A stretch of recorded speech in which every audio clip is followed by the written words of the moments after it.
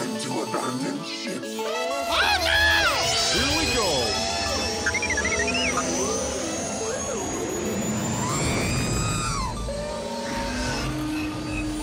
Can I persuade you to join us for a drink? It's a tradition. Here, here. Jar Jar, homie, my main man, quickly. Before the Separatists attack, get into the escape pod. Right! This is escape, then we're the pod.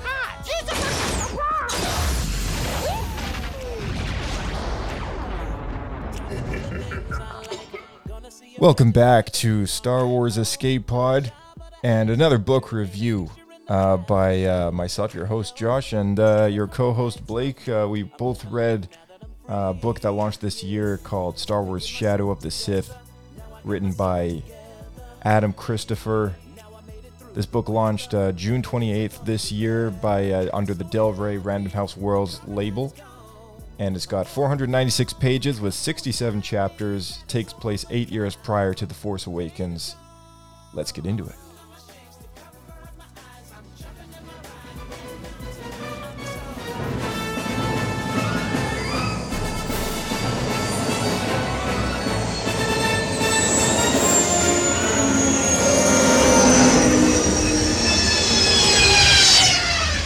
Another happy landing.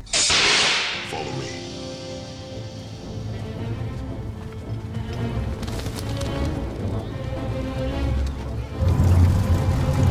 Hurry! Leia sent me a transmission. We need a Tobiah. Okay. How'd you find us? Wookiees stand out in the crowd. It's good to see you too, old buddy. This is General Lando Calrissian. We know who he is, 3PO. It is an honor, General. General Calrissian, we're looking for Exegol. Of course you are. Only two were made. A Sith Wayfinder. Luke Skywalker came here to find one. I know. I was with him. Luke and I were tailing an old Jedi hunter, Hochia Bastoon. He was carrying a clue that could lead to a Wayfinder. We followed the ship halfway across the galaxy here. When we got to his ship, it was abandoned. No clue, no Wayfinder. Is Ochi's ship still here? It's out in the desert where he left it. We need to get to that ship. Search it again.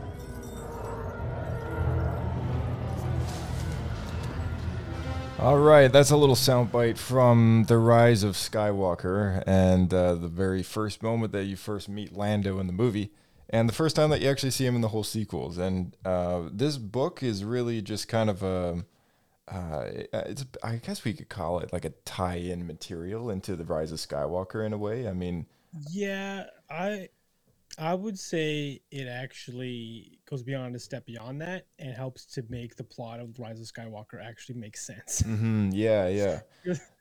I would even like, specifically that clip you just played. Yeah, that's a big part of it. Where to me that it seemed like this really convoluted side story that you kind of crammed in there just to explain why Lando's here and this the whole Wayfinder thing, which just kind of came out of nowhere.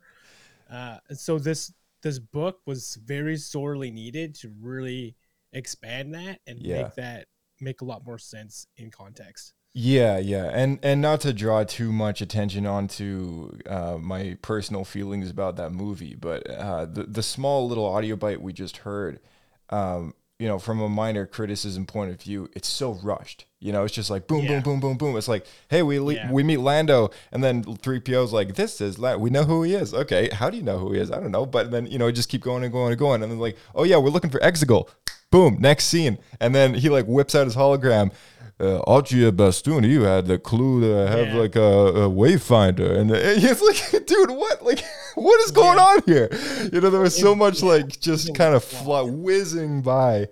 And this book is, I feel like back in the day when they were doing the other movies, they did this project which had labels on the books called Journey to, the Force Unleashed, or The Force Awakens, or they had Journey to The Last Jedi. And it would be books that kind of has a loose connection to the film, and they're kind of segueing you into the movie with various little things that might have something to do with the plot.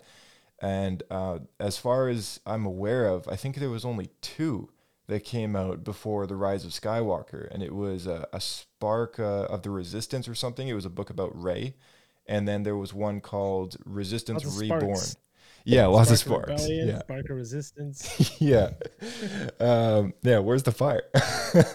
But yeah, there was one called Resistance Reborn, and that was under the Del Rey label as well. And it was actually not half bad. It was more just kind of political backstory to how the Resistance is kind of reforming after the events of The Last Jedi, which was kind of needed context as well, and it helped a little bit going into the last movie. But this book, on the other hand, was like, where was this like 8 years ago? Like this book could have been needed even before The Force Awakens, in my opinion. I think I agree, but the problem was the way that the story was written.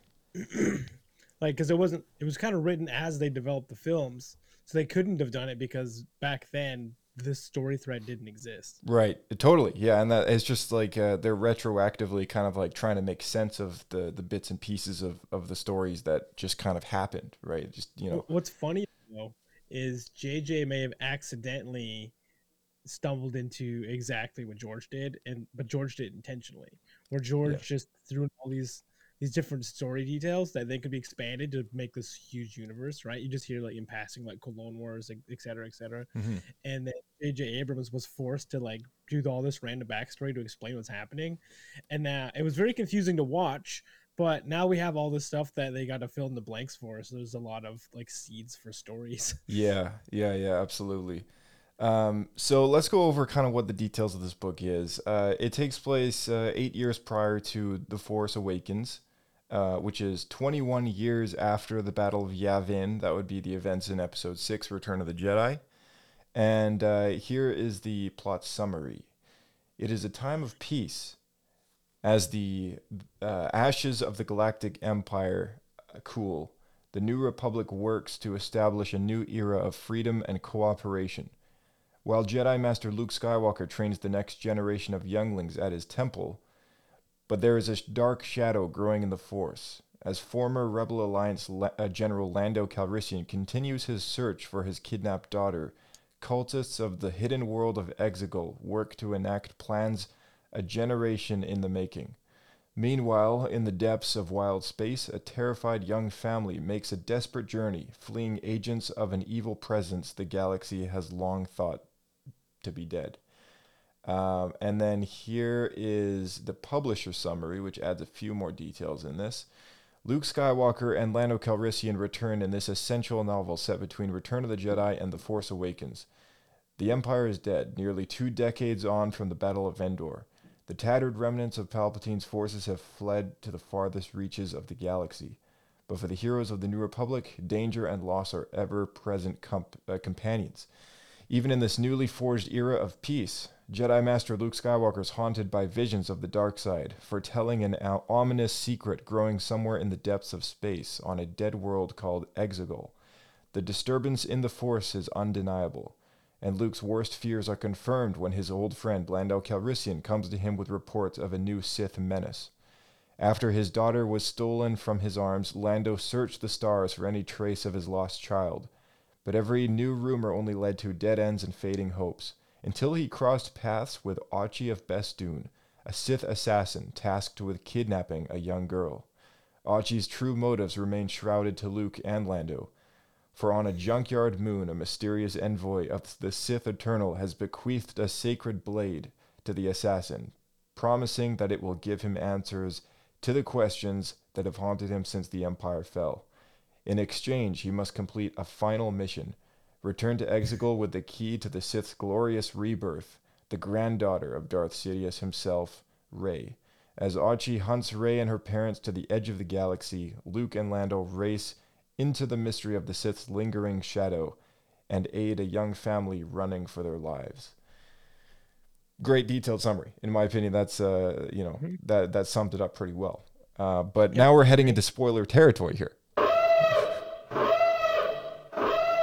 So, just as like a, just kind of have at it for like as much time as you need. But what did you think of this book?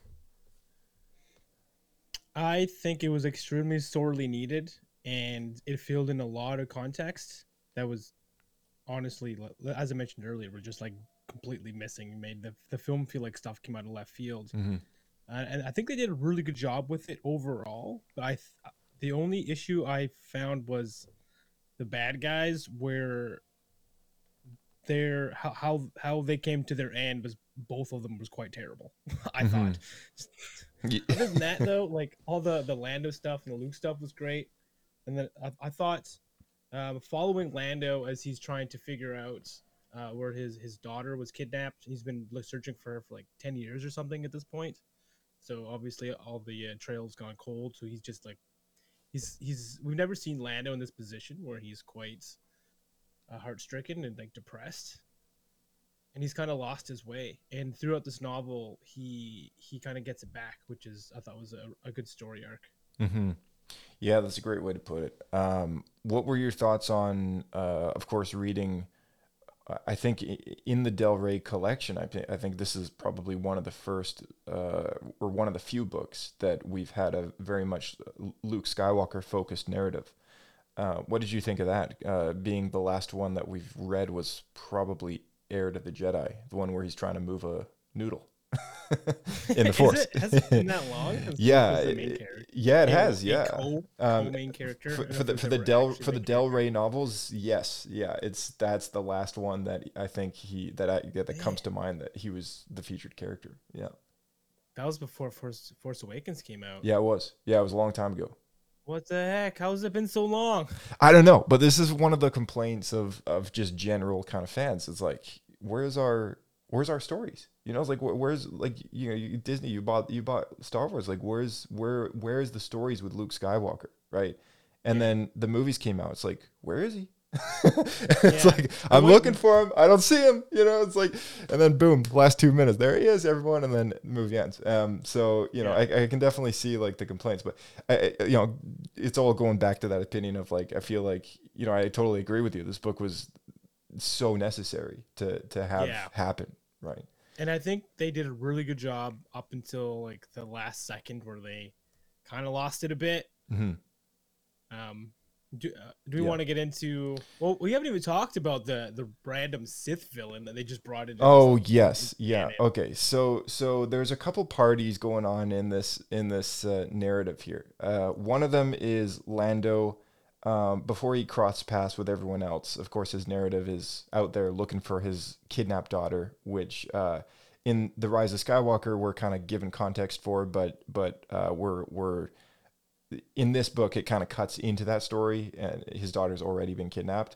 There was a cool flashback moment. One of the chapters was just like a bit of an interlude, and it was Lando remembering days past of when his daughter was young and they were eating ice cream together. So, you know, that was kind of neat. But yeah, there's Lando's story. There's Luke's story. He's being the Jedi Master he is. The Jedi Temple currently set up is on Ossus. And I believe Ossus is the same planet that we saw in The Mandalorian, where all those droids were like setting up his rock temple. If I'm not mistaken, I believe that's the same place. I think so. Yeah. Ben Solo makes appearances in this book as a young Jedi apprentice. Lor San Tekka is in this novel as well, and he is at the beginning of the book aiding Luke in his search for ancient Jedi and Sith artifacts throughout the galaxy. We have a narrative of Aachi of Bestoon being bequeathed the Sith dagger, which it's not actually shown to us in the film, but kind of behaves as if like almost like it has like a personality to it. And they kind of explained the dagger a little bit finally, because everyone's like, how is it the shape of the Death Star? Yeah. So, but it's ancient. So apparently the blade itself is ancient, but they've like the handle, right? It has been when he first receives it, he sees that it was freshly like molded or sculpted or whatever. Right. So someone's like carved the thing into it, the outline of the Death Star. Which is how you're able to have that protractor stick out so you can find the hole in the Death Star. Yeah, that's like a new thing that was added onto it as well. Yeah, because the actual blade itself is like an ancient dagger. It also behaves like Beskar, so it can resist lightsaber attacks, and it kind of it absorbs blood into it. So if you use it, it's like a Sith alchemy kind of blade where it absorbs blood if you were to stab somebody or whatever. And it also has some connection level to the Force, because the wielder can feel the hunger of the dagger and the satisfaction after it murders someone. Yeah. So we get Archie of Bestoon. He's been granted a mission. It never directly mentions to the reader that Palpatine is in fact alive, but it does mention subtly that all of this kind of stuff that we know to be in The Rise of Skywalker is kind of happening behind the scenes, and Archie is kind of just being communicated with by one of the Sith cultists that resides on Exegol, or maybe somewhere in the area, that they're kind of like doing Palpatine's bidding, like from a distant point of view. So Archie himself never directly communicates with Palpatine, not since his death, that is. So there's that storyline. And there's a final storyline, which you mentioned, the villain. She's on the cover of the novel. And this kind of takes us back all the way to the Aftermath books, when we were first introduced to a different kind of cultist group called the Acolytes of the Beyond. And there were a bunch of kind of more youthful, younger, kind of grungy, dark kids / teens, young adults stuff they were kind of pursuing relics of the Sith and trying to they were almost like Sith fanboys, except they were like actually murdering people and, kind of behaving as if they were like, neo-Nazi-ish like kind of people. Like, I don't know, they were just terrible group, right? And it kind of mentioned that like one of the leader of this Sith, the Acolytes of Beyond, ended up being put in this book, and her name is Kiza, is it, or Kaiza? I think it's Kiza. Sorry, who?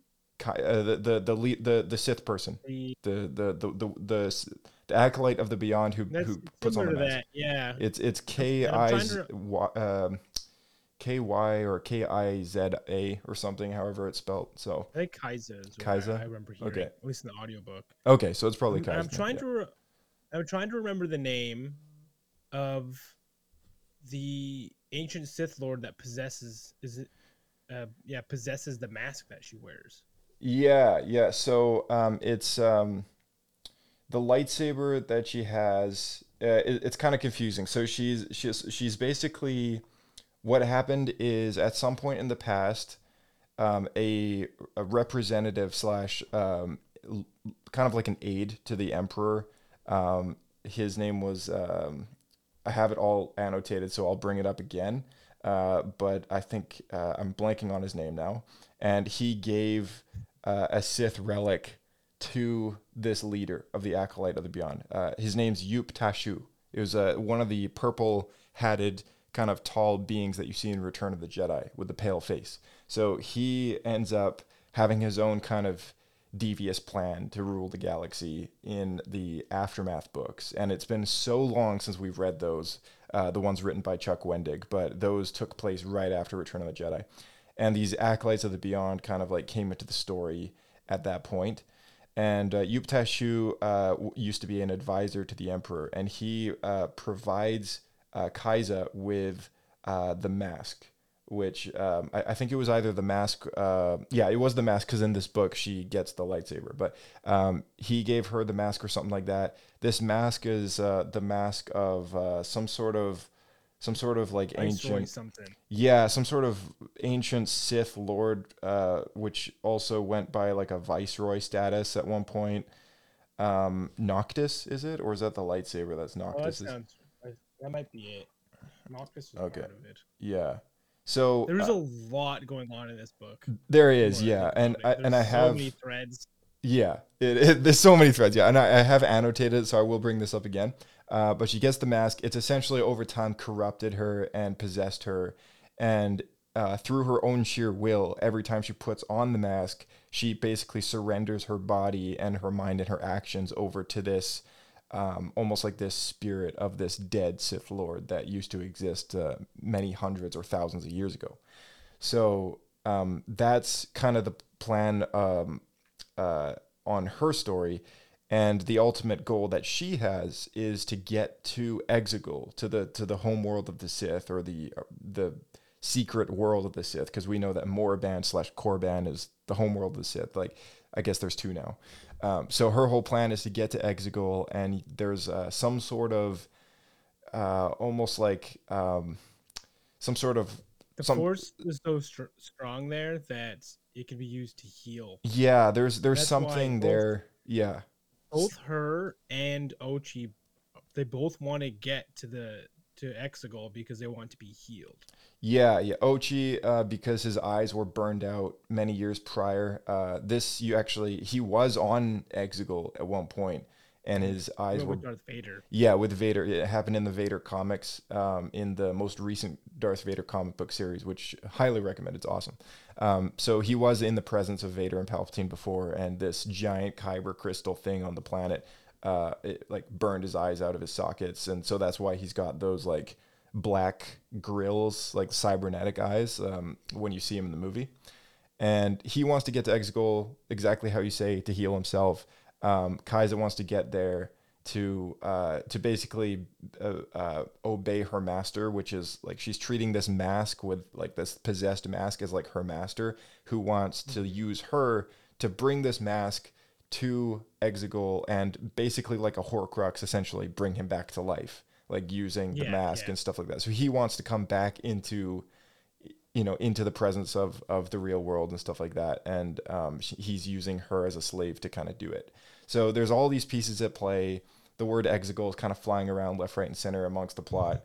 And that's somehow kind of they like, all found out about the Wayfinders. yeah. So somehow they found out there's about only the two, and no one's ever heard of them before, including the Jedi Order. yeah.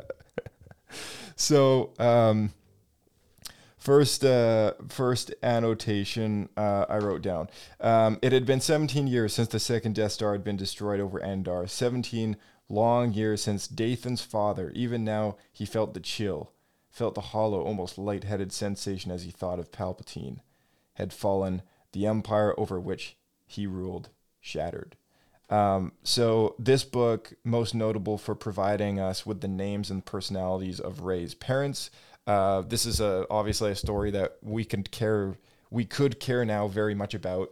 Now that the movies are over, I don't think the hype is all there, because, when Last Jedi was coming out, it was like a whole thing, like, oh, who are Rey's parents? Like, this book would have been great to come out at that point in time, but now I feel like the hype is gone. So everyone listening, well, we still needed context, because we got, it's Palpatine's granddaughter. Yeah, but everyone's like, what?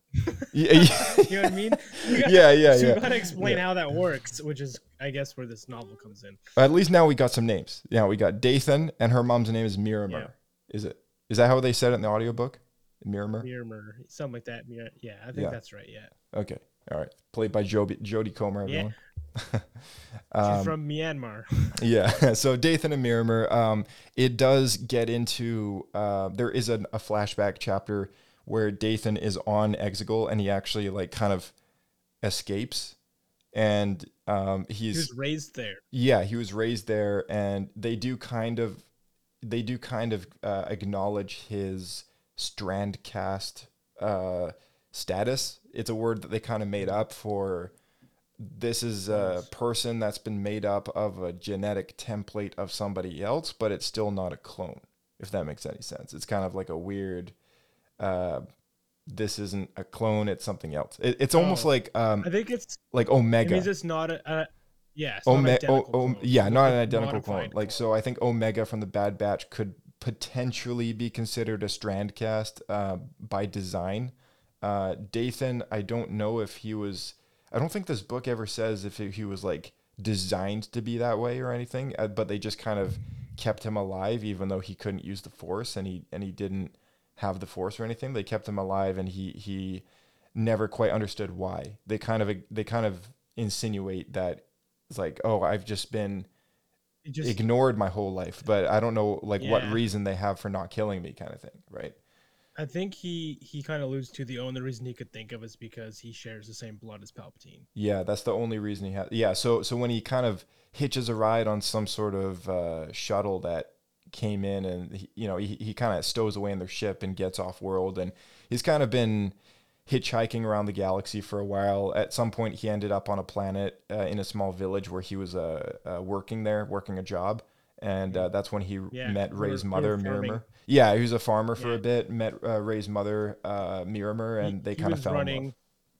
Yeah, he was running the kind of like the combine harvester droid. Yeah, and then she was the mechanic that was supposed to fix them. Right. Yeah, and that's also another thing that's worth mentioning is that's how Rey kind of has her natural affinity for flying ships and knows her way around technology. Just it's like I guess something she got from her mother, who's just naturally gifted with that kind of thing.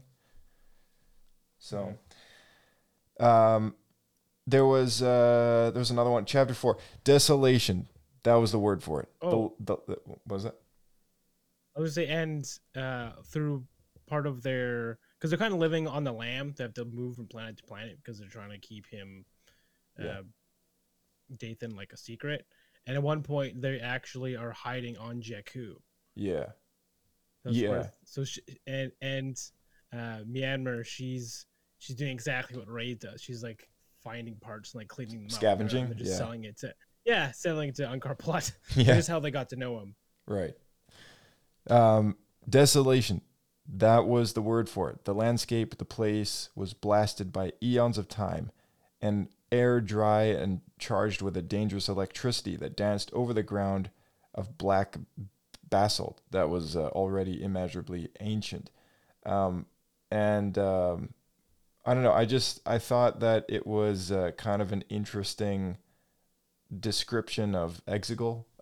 This is kind of the first time in the book that we get this sort of peek through the keyhole into the description of what Exegol is, and Luke is beginning to have nightmares of this place, and I think it's the Force kind of warning him a little bit of what's going on out there. And just to flash forward to the end of the book, even though when the threat is kind of dealt with and this whole mask thing, the woman who has the mask and all that's kind of been taken care of, Exegol obviously is still out there, and the Emperor is like still out there. So it's definitely worth noting that like even though the nightmares kind of stop, like the presence of like the shadow of the Sith is never gone. Like it just kind of is just more kind of in the background behind the veil. And as we know from years later after the events of this book, it begins to kind of corrupt everyone, and Snoke kind of comes out, and he starts to play a part in Ben's Solo story, and then the nightmares begin for Luke again about what could happen to Ben Solo, and then he has his whole moment where he almost kind of succumbs to killing his own nephew. And so the shadow is kind of lingering still even after the events of this book, but I feel like this book really paints a really good picture of like just what the ominous kind of darkness approaching feeling kind of through the Force, like the little glimpses of what the Force is providing to Luke is like, I thought that was really good storytelling. It was really good narrative.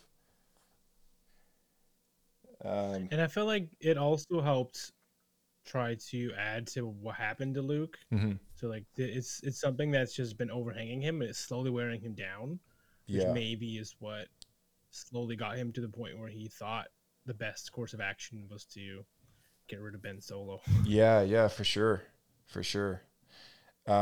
There's a few moments in this book where Luke had the chance to end it with Kaisa, who's the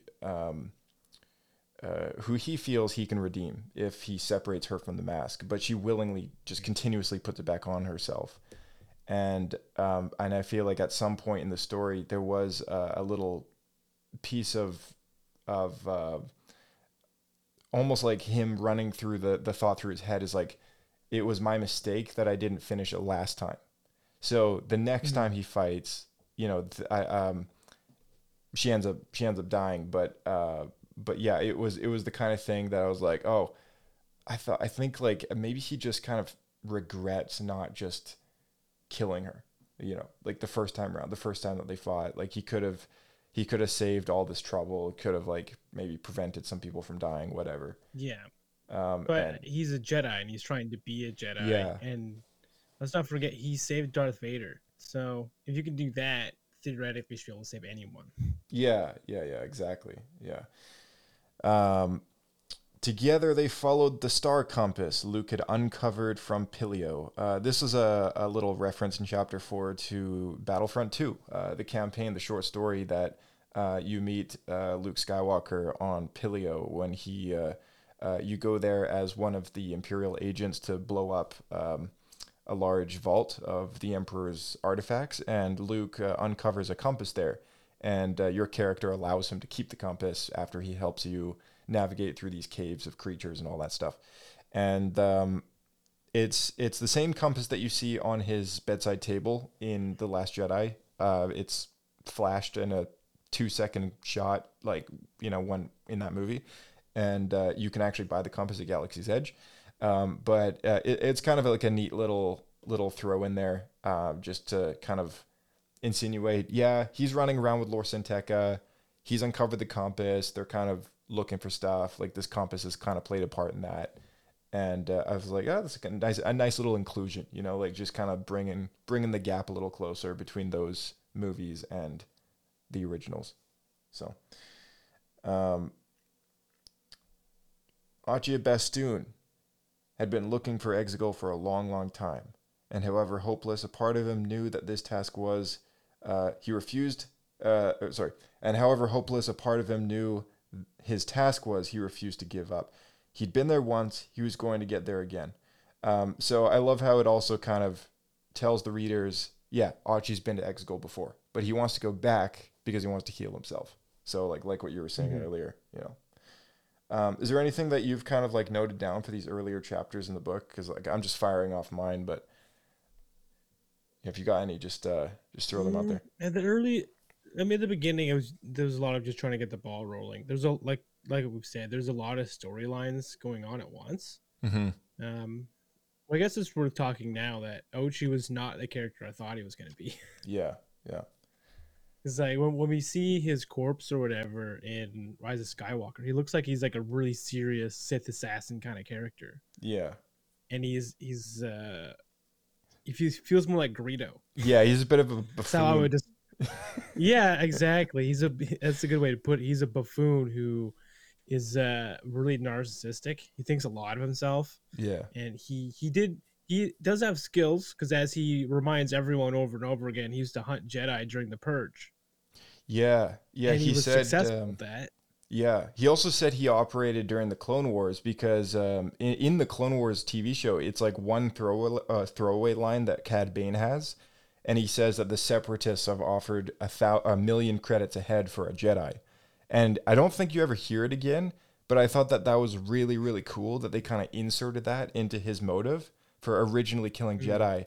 I guess he scored a few because Palpatine came to him when the Purge happened and hired him to still continually track down. Yeah, so the Inquisitors aren't the only ones out there hunting down Jedi. He's also got Sith assassins running around as well. Yeah. So that was a really nice fact inclusion.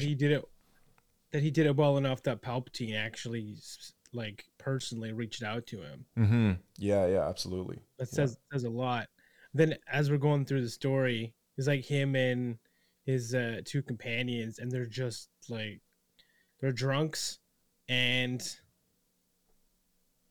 they're just buffoons. They're like, just thugs. They're comically stupid. Yeah. So they weren't much of a threat, but they do kind of verbally make Achi quite a menacing, scary figure who's a little off the hook, so you don't really know what he's gonna do. He's more psychotic. He's a little psychotic. Yeah, he kind of overly uses his dagger quite a bit just to kill just about anyone. He's a bit like a Joker character. Not at the beginning. That's because the dagger was slowly corrupting his mind. Like he just constantly felt the hunger of the dagger. Yeah, there's a lot of that going on in this book. There's a lot of like Sith artifacts corrupting people going on. Yeah. Which is pretty cool. I feel like that's something that was more common in the EU. Yeah, yeah. This I- book got really kind of into the nitty gritty of that stuff. Yeah. Yeah, Sith alchemy and ancient artifacts. It's Yeah. pretty cool. That's one of the things that Luke has been doing, is he's been hunting down all these artifacts over this time period. Yeah, yeah. Definitely makes for an interesting subject for sure. In chapter 5, Archie kind of remembers his time on Exegol, and there's a little bit that kind of remembers how he got his eyes burned out, so I marked that down as well. And it also, even way back then, they were already building these massive Star Destroyers with those planet blowing up lasers that the Resistance ends up taking them all out with that whole, lightning strike By thing. that you mean during Ochi's first visit? Yeah, during Oshi's So first when visit to Exegol. okay. Yeah, so it reads Which is during the Darth Vader during comics. when the Empire. Yeah, during Empire the days was of the still Empire. Yeah, in power. that's right. That's between episode 5 and 6. That's when he was last there. Okay. The ships were equipped with huge cannons, their power matching that of the Death Star's own planet-destroying armament. The energy channeled and concentrated by shards of Kyber crystal. Those pieces cleaved from a huge mountain of the stuff, amassing at the heart of the cultist fortress temple. It was this Kyber mountain that had scarred Archie. As he watched the crystals being ripped from their formations, they had screamed out in pain, releasing a burst of energy and seared the skin from his skull and burned his eyes into their sockets. It was a really crazy. Yeah, it was a really vivid kind of statement there, and I was like, whew. Like I saw that, you see it happen in the panels of the comic book, but just seeing it in the novel, yeah, like seeing it like in words in the novel though, I was like, wow, it really adds to the pain that he kind of suffered. I didn't, yeah, it was pretty a pretty nasty kind of gruesome moment for Archie, and Good adjectives in there, yeah. yeah, some great word, yeah, absolutely. There was there's another little section here which I thought was really cool.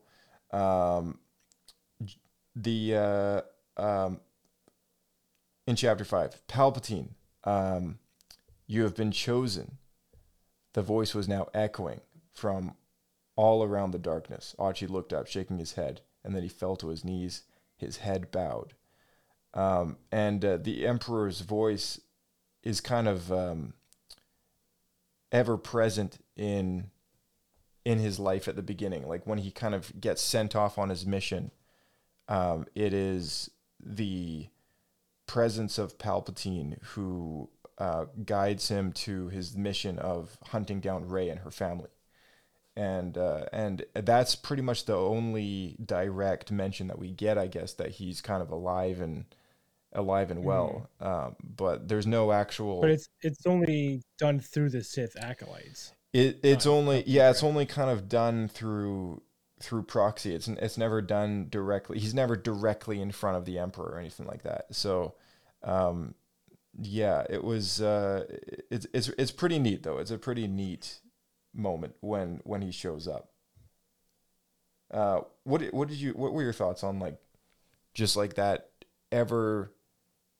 The title of the book, of course, is Shadows of the Sith. So like how did you kind of relate that to the novel? Because there's so many times that it kind of pops up, where it's like, yeah, this is like a great way to describe the presence of the villain in this story. It's funny. I never really thought about the title connecting to it, but it does make sense because throughout the novel, we're dealing with all these leftover artifacts from the Sith. There's a Sith Lord that's trying to return. Palpatine's making plays. Like we thought the Sith were extinct, right? And people across the galaxy, when we run into people in the who are in the rebellion and who are now like the New Republic, and Lando mentions that the Sith, there's reason to believe the Sith are back, and like nobody believes them because they all think the Sith are extinct. Mm-hmm. Yeah. And so I feel like that really leads to it really corresponds well with the title in regards to this kind of like lingering presence of the Sith. Yeah.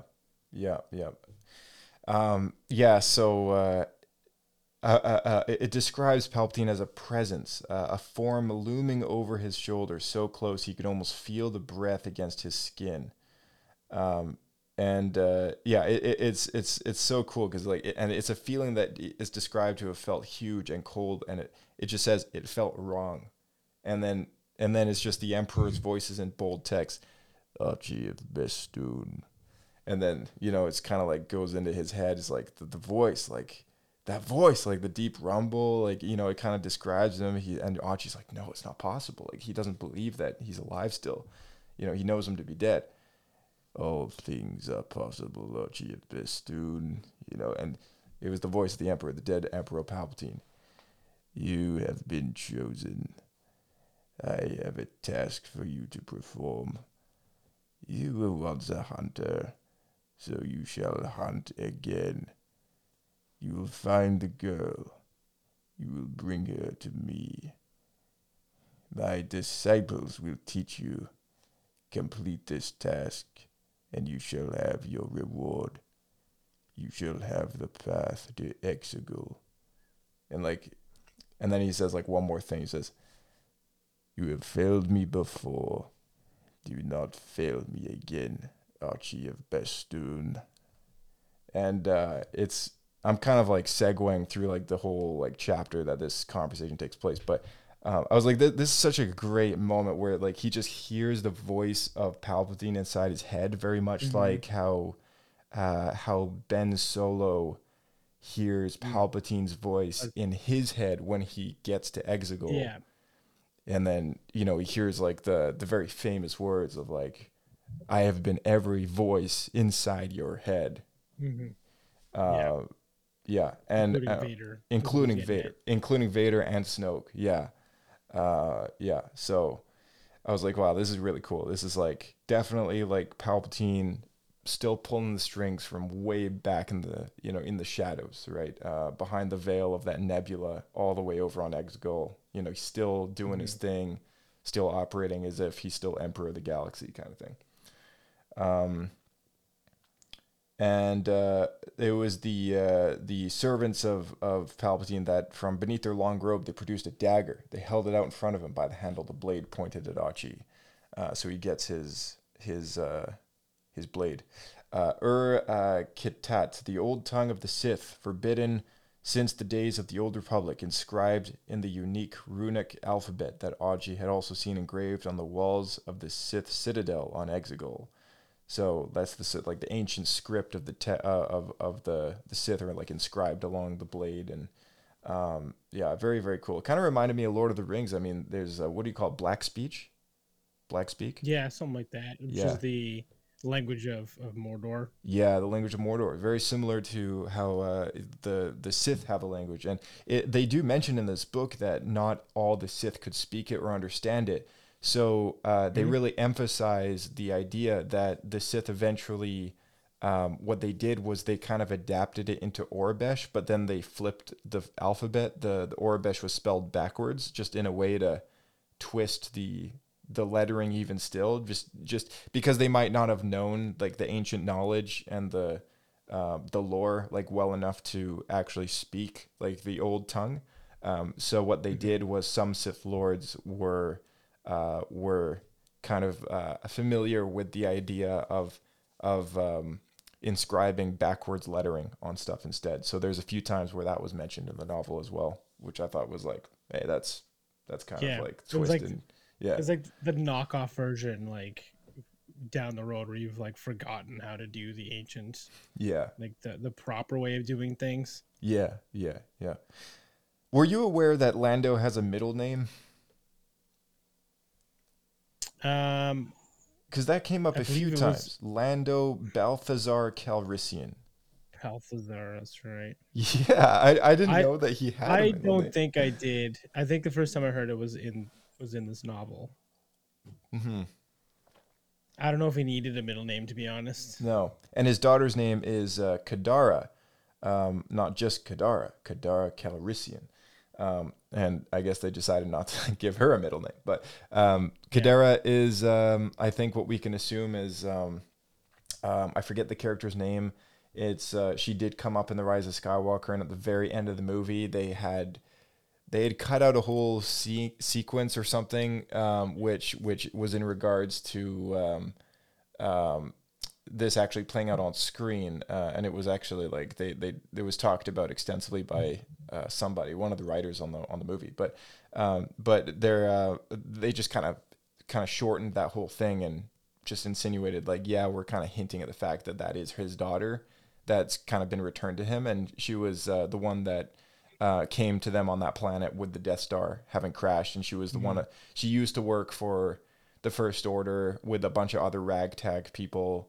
And like they kind of they all escaped. Yeah, they all escaped and stuff like that. So yeah. So is that I mean, still canon then? Like, is it canon that that's his daughter, or did they decide to change that? Yeah, no, that's still canon. So they haven't retroactively not made made that her.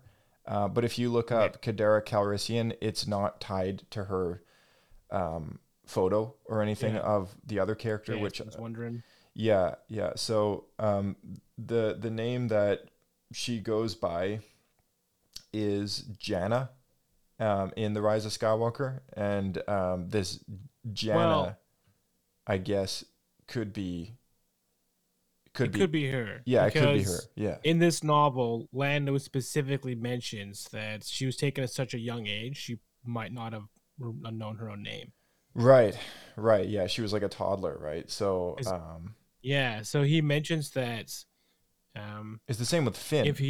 Even if he found her, like he might not be able to recognize her. Like she might not respond to that name, right? Mm-hmm.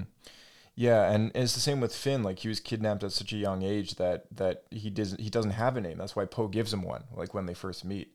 Because all he's known is FN2187. So, yeah, I think like it's kind of interesting. Like if you put all the pieces together, like the backstory for these movies starts to kind of make sense. It's just you have to look in so many directions for all of these little bits and pieces. Yeah, let me see here. For the boy, the Force is a mystery, a thing he only knows exists because he's been told. He has only been told because he's a failure, nothing more than rejected matter from the scalpel of creation. He is useless, without power, a genetic strandcast that failed to inherit anything from his father.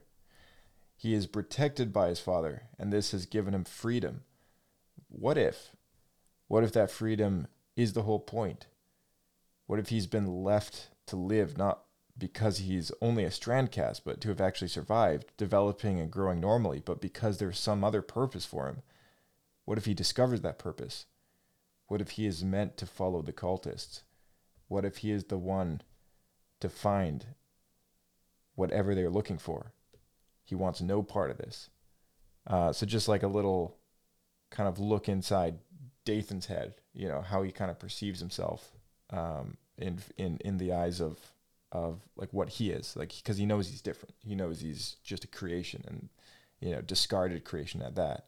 But he starts to question whether or not he's alive because of the purpose that he has. And in The Rise of Skywalker, I guess we kind of clearly see like, oh, his purpose was to go out, have offspring of his own, and then that would be the heir or heiress or however you want to describe to the Sith throne, I guess. So, oh, you're muted here. Oops. I wonder if that was always Palpatine's plan or if that was just coincidence. Yeah, I wonder. Like, did he know? Did he know that his what's the word? Squib son. If his squib son would have a daughter that would then become the true heir. I think maybe, knowing Palpatine, he probably had a vision or something like that, and it was like, oh, I must have a strand cast in order to have a granddaughter, right? Yeah. So I don't know. Maybe that's why he was kept around. Again, like as much as I admire this book for kind of like bringing the gap closer to the canon, there's also like it's not like I like the story of Episode 9 any better.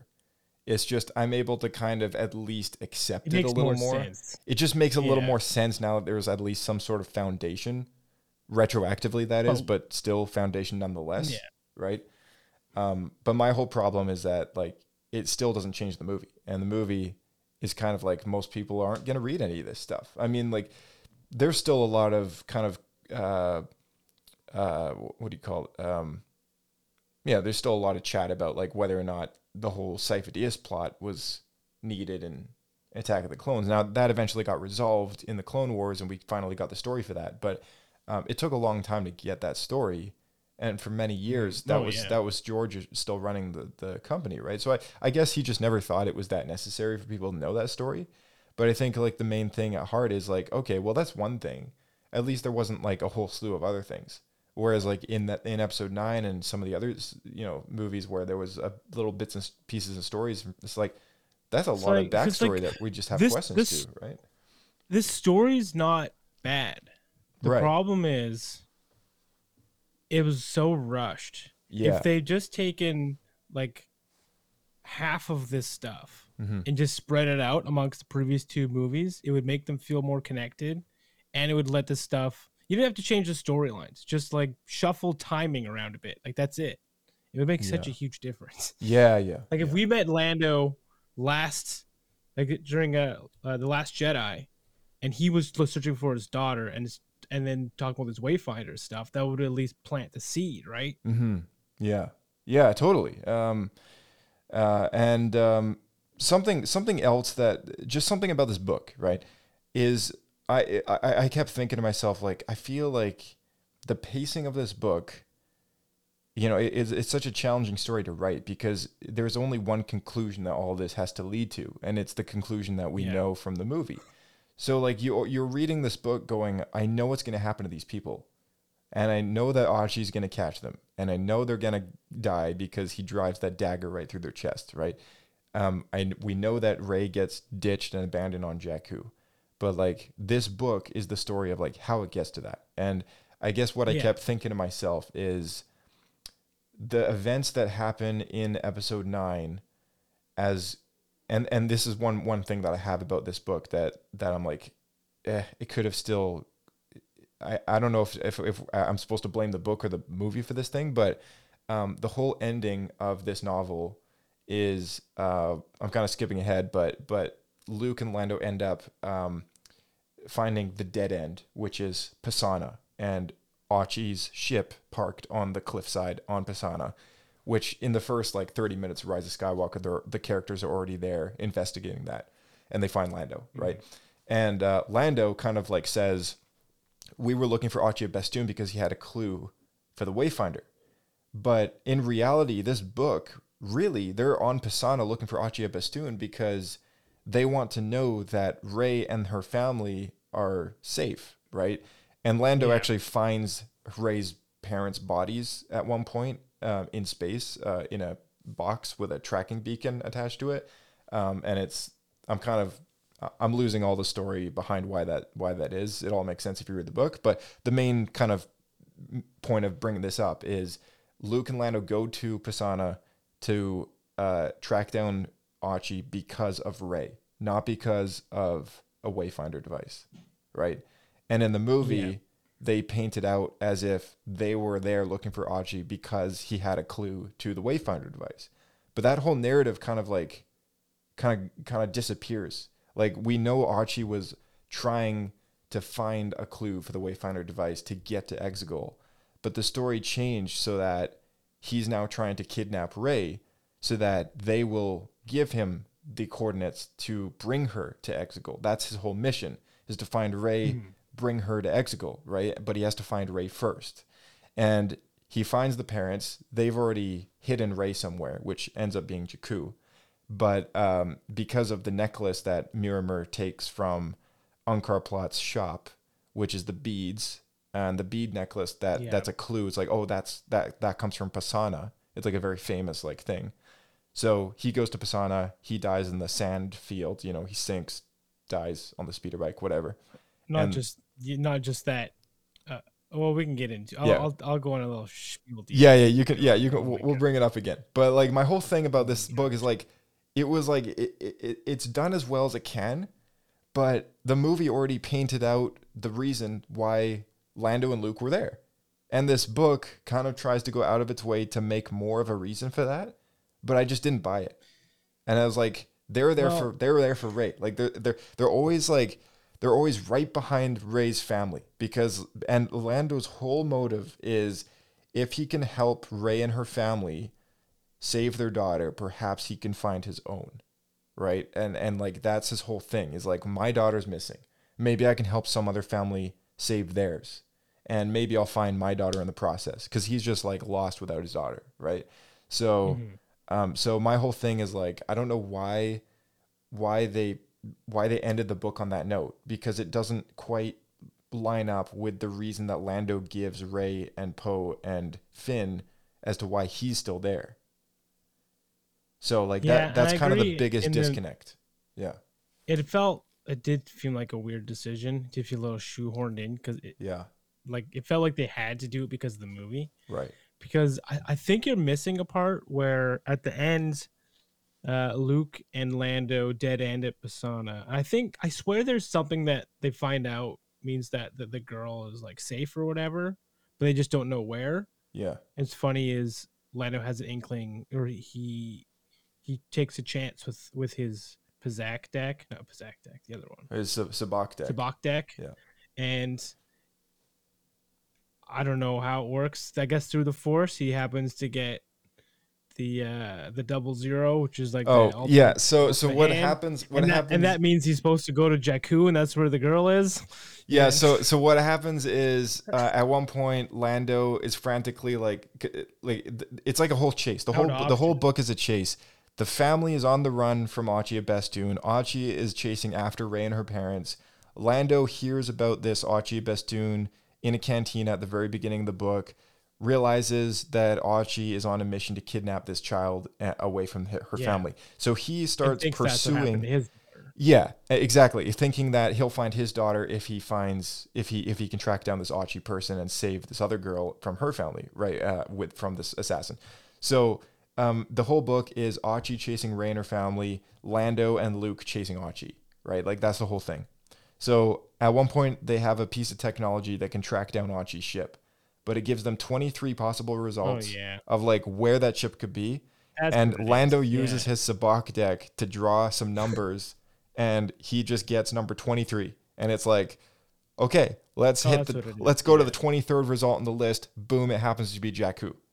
And so they go to Jakku.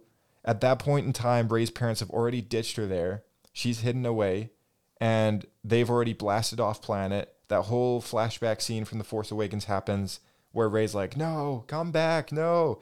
And they leave. And they've stolen Archie's ship. Yeah, they've stolen Archie's ship. Archie's ship flying away. That's why they have his ship there. They exactly. stole it from him. And what happens is, in the movie, Archie, who has made some connections with fractions of the early First Order, have placed a tracking beacon on his ship without his knowledge or consent.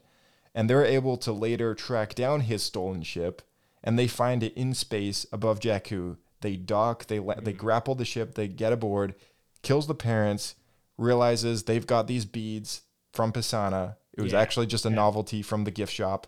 And they end up going to Pisana to track down Rey, thinking that that's where they hid her, not really realizing that they just ditched Jakku and she's actually on Jakku. So that's where the whole buffoonery comes in. He's kind of an idiot.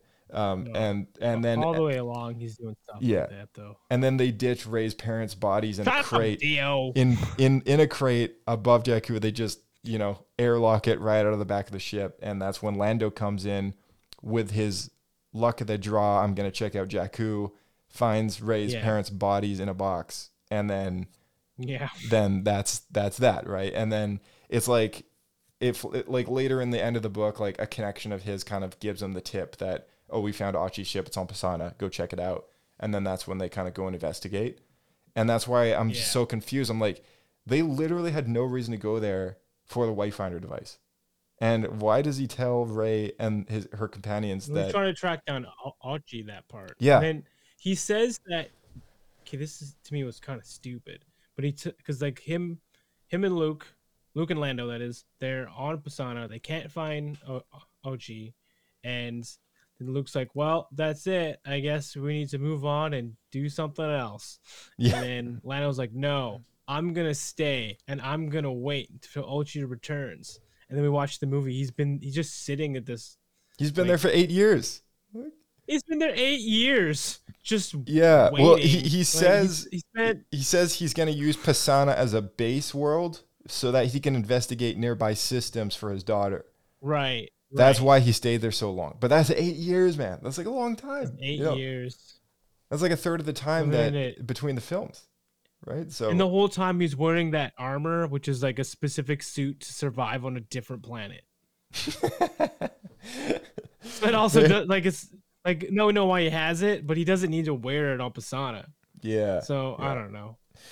There's another part, chapter 11. Separatists have been putting a price on the head of all the Jedi in the Order, but Achi worked strictly on personal commission. He was good at killing Jedi.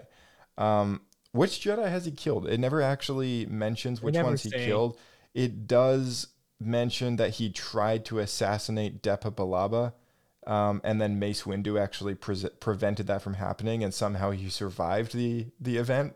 But I thought it was kind of an interesting inclusion of that time period when he was an active Jedi hunter, but I still thought it was a little bit of a forced kind of like Windu and Depa Billaba show up and somehow he survived. It's like, how on earth did he survive Mace Windu of all people? Like, there's no way.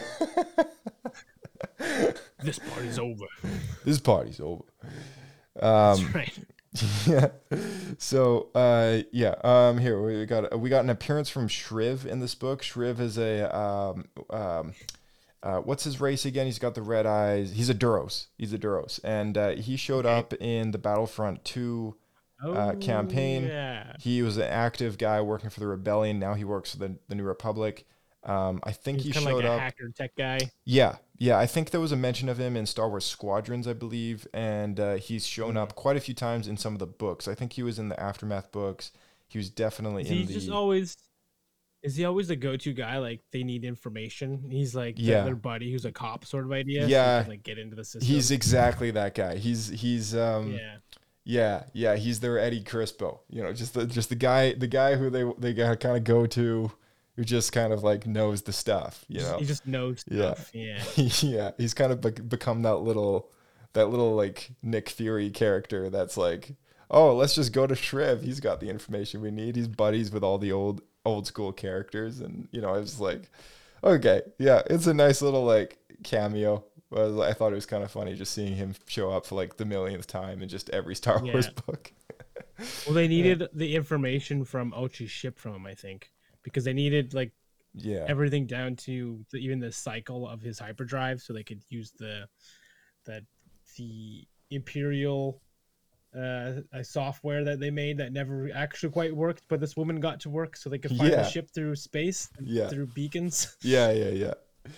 I'm gonna shift gears a little bit here and talk about something in chapter 12. It says, the Seeing Stone's origins had, however, proved more elusive. It was made of a different material from the monolith that surrounded it, and had so far resisted analysis. Perhaps Luke thought that was for the best. There were some things that didn't need to be understood by science. So this is the same Seeing Stone on Tython that is Tython, right? Or pretty sure it is. That we see in The Mandalorian that Grogu sits on and kind of sends out a beacon through the Force that later Luke finds him. So it's the same Seeing Stone, and Luke has used it before, and I think that's it's interesting that even though Mandalorian's already out prior to the release of this book, I found it interesting that they just totally avoided any mention of Ahsoka, Grogu, the Mandalorian. Any interaction that Luke has had with those characters didn't come up at all. And I thought that was kind of curious because Mandalorian's obviously not finished. Neither is that storyline. It also probably wanted to avoid having to mention the fate of those characters because I assume that at this point in time, Grogu's definitely not at Luke's temple. So, he was just curious. It's like, okay, he's on the Seeing Stone, definitely made a mention of dropping that, but didn't name drop anything else. It was also kind of cool that they mentioned something about the material. Luke literally thinks to himself, some things don't need to be understood by science. I feel like that's just a nod of the head or a hat tip towards all the Star Wars fans out there who've kind of made the argument towards midichlorians, saying we don't need that. And, just keep the magic without the reasoning. And I feel like it was just a little tip of the hat to anyone who has felt that way. Obviously people might still have strong feelings about that. And I've got my reasons for liking midichlorians. Some people have their reasons for not liking them, and that's totally fine. But I thought it was like a neat little acknowledgement. It's like this is a very mysterious thing, but and Master we don't need to know how Joshua, it works. What are midichlorians? Well, it's crack. What do they say in the Oral Knots? Oh man, yeah. In the Oral Knots, It's heroin. Yeah. Oh yeah. That's right. Yeah, it's heroin. Yeah. It's heroin. That's great. So let's see. There's another little bit here. It seems strange to have developed such a relatively bulky device just to hold, presumably, coordinates or star charts, but similarities between the Wayfinder and the Sith holocrons with which Luke was familiar were striking. I always thought that the Wayfinder for Episode 9, which is the first time it ever showed up as a part of the plot in the movie, I got out of that movie thinking like that was so stupid. Like it's like, why not just make it a holocron? Like it looks exactly like a holocron. Like why not just call it why do you have to call it a Wayfinder device, right? And I think a lot of people felt kind of the same about that. So maybe we can talk about this, but it actually precedes holocrons. Yeah. So what I wrote down here is it's basically just a holocron variant. It's now kind of been verbally confirmed. It is a holocron. Holocrons are used to store data. The Wayfinder device is just a specially built holocron that's able to store more data, which is specifically star charts, coordination of your ship. Like you literally plug this thing in, and it's like boom, autopilot. Ship just knows what to do, right? So I thought that was kind of interesting. It also brings up Luke's catalog from past Jedi research. He has a catalog of like describing of ancient artifacts and other various things, and it does explain the purpose of the Wayfinder device. Singular purpose being navigation. So it's literally just like this is the GPS of holocrons, essentially. Because there's many a holocron. We've seen Ezra use holocrons with recordings of Anakin doing lightsaber training movements. Like we've seen holocrons with lists of names that include Jedi who are yet to be Jedi. Yeah, they're essentially just data storage devices, right? Which is why you can go to Galaxy's Edge, buy a holocron, buy a kyber crystal, put it in, and it makes like, it replays like voices of different Jedi and stuff like that they've recorded their own teachings onto. Like that's kind of the idea of a holocron, is that it's just a storage device, right? So yeah, thumb drive, like you say. But yeah, what are your thoughts on the Wayfinder device? It never really bothered me. I would say like it as a device doesn't bother me at all.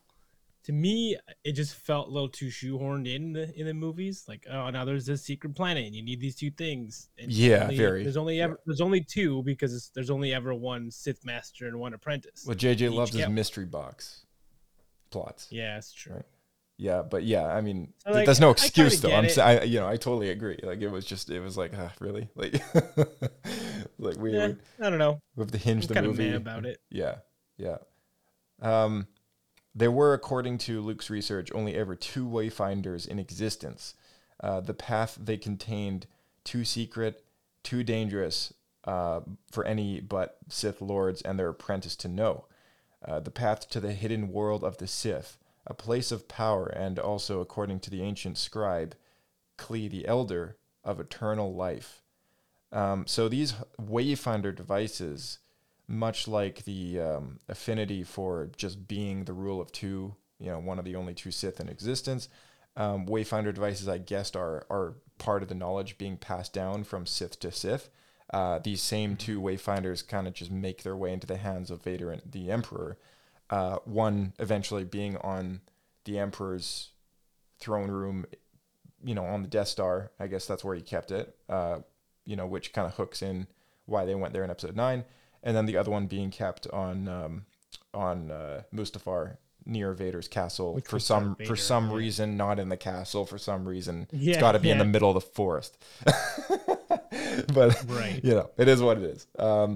So yeah, that's a weird place for that, isn't it? Yeah, it's like, dude, this is the most important device you could ever hold in your possession as a Sith Lord. You hide that somewhere safe. It's like, sure, yeah, I've got this massive fortress, but let's just take a walk into the woods and put it on a little pedestal out there and hope that no one finds it. You know what I mean? It's like, all right, maybe. I've got my feelings about this. Yeah. Okay, there was a really cool moment. That's why Darth Vader was only the apprentice and not the master. that's right. Yeah. So I also noted down this really cool moment in the book. It was it was my singular favorite moment out of this whole novel. Luke was surrounded. They were tall, thin, 9 of them. Nothing more than wraiths, nothing more than shadows, tall, thin ghosts. Their bodies curved and arced in a new wind that had picked up, a wind that gusted across the black plain, changing direction constantly. This describes a vision that Luke has as he sits on the Seeing Stone. He's almost mentally and physically teleported to Exegol, and he is ambushed by 9 wraiths, which it literally says wraiths. And all I could think about were the ring wraiths, because there's 9 of them. They're these like black cloaked figures that are like kind of coming in at him from every angle.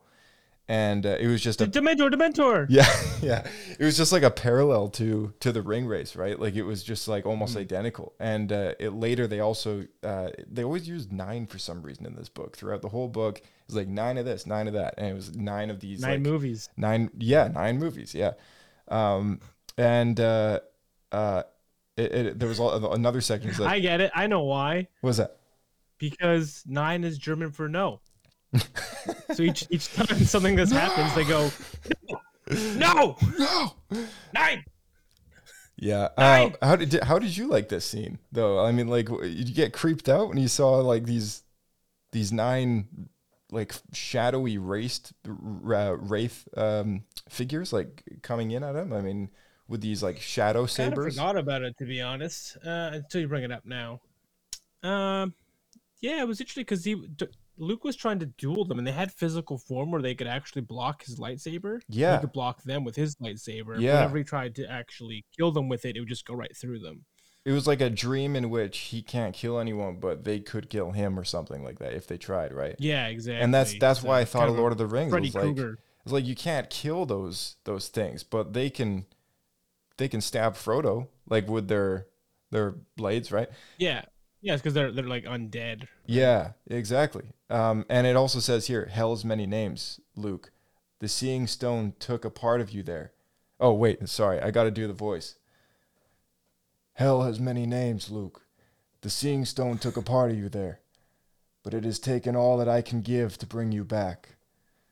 Anakin faded again. But when he returned, he was only a dim shape, hardly more than a blue glowing outline against the clear blue sky.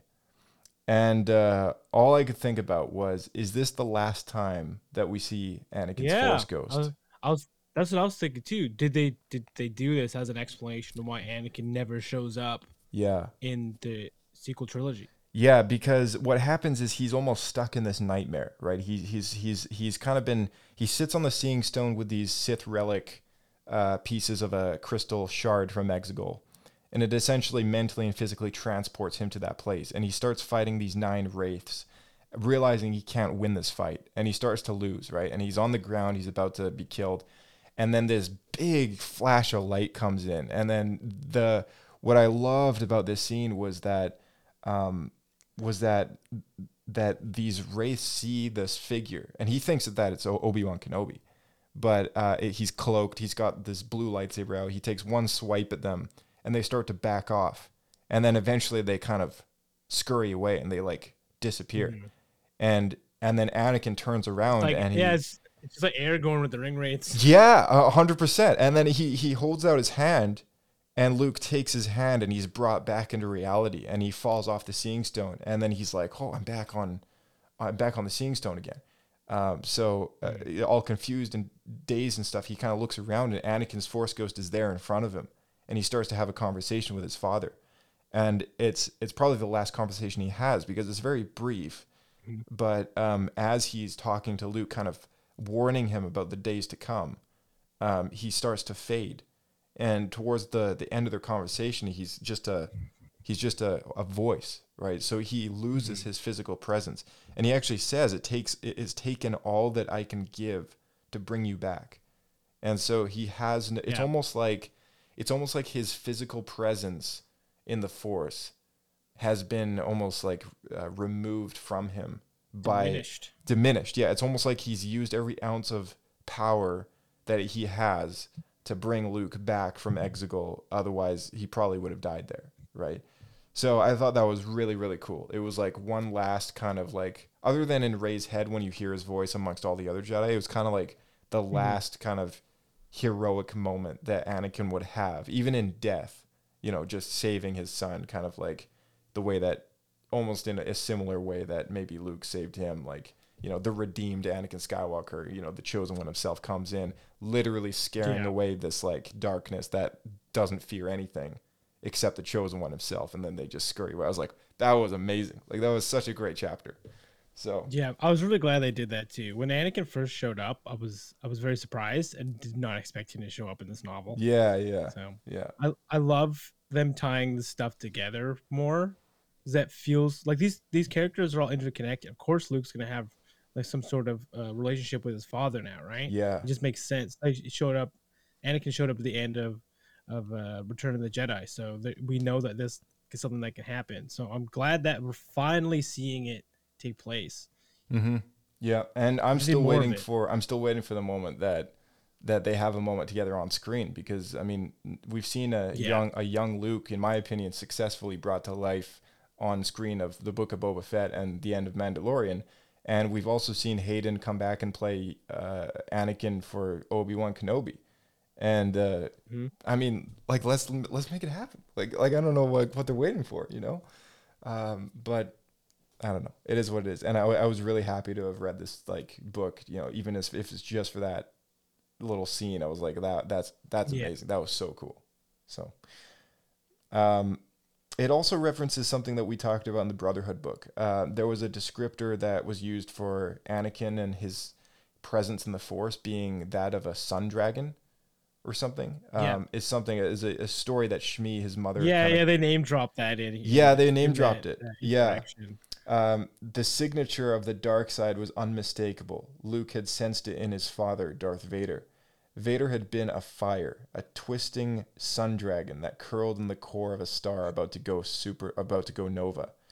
The Emperor Palpatine had been the exact opposite. He was ice, terrifying cold of the bottom of the endlessly deep ocean, the abyssal plain in which there was no light, no hope, a cold so absolute, so ultimate that all life withered in its presence. I was like, oh, that's such a great descriptor for each of those characters, but I love how they kind of threw in that little sun dragon kind of like title that they used before. Specifically, you know, that there was some interaction there between the two authors for sure. Yeah, there definitely was, for sure. And I read the acknowledgments, and Mike Shen is name dropped in there as well as the I forget his name. Is it Matt Stover? I think the original author of the Revenge of the Sith novelization, which Mike Shen pulled that from. He also is like mentioned in the acknowledgement for pulling from how that novelization opened is the same in which this novel opens. Okay. Some sort of like forewarning of darkness to come. It was like on the first page of this novel, there's like this kind of almost like this prophecy kind of paragraph.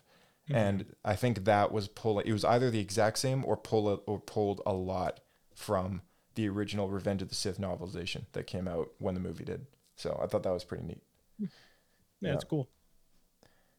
Let's see here. Do you got anything to bring up so far? No, this has been pretty straightforward. I know the thing that's been knocking the back of my head is right at the end. So okay, all right. Sounds good here. Let me see. What's the next thing? We had our first appearance of a new lightsaber, which came out of originally was a creation for a Star Wars book called Dark Legends.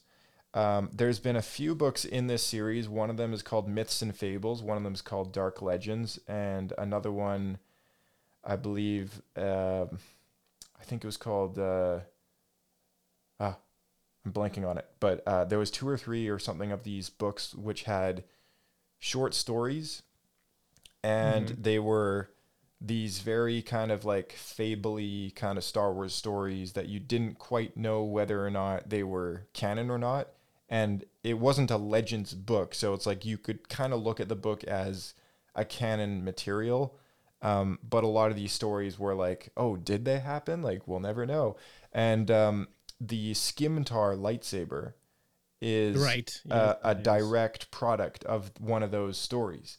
So Okay. this book the way, essentially confirmed the it's canonicity of that little short story. That it's thing came out. pronounced scimitar. Scimitar? Oh, yeah, sorry. Yeah, scimitar. Yeah. Yeah. It's a Middle Eastern blade. It's Right, curved. yeah, it's like curved blade. Yeah, I thought, like, what are your thoughts Yeah. on this curved lightsaber blade? Like the blade itself. I being was curved. surprised when I heard it in the novel. I know my first thoughts were, "Oh, we're heading back to the EU." Mhm. And that's one thing I actually didn't like about the EU. Have like lightsaber axes and a bunch of nonsense. Yeah.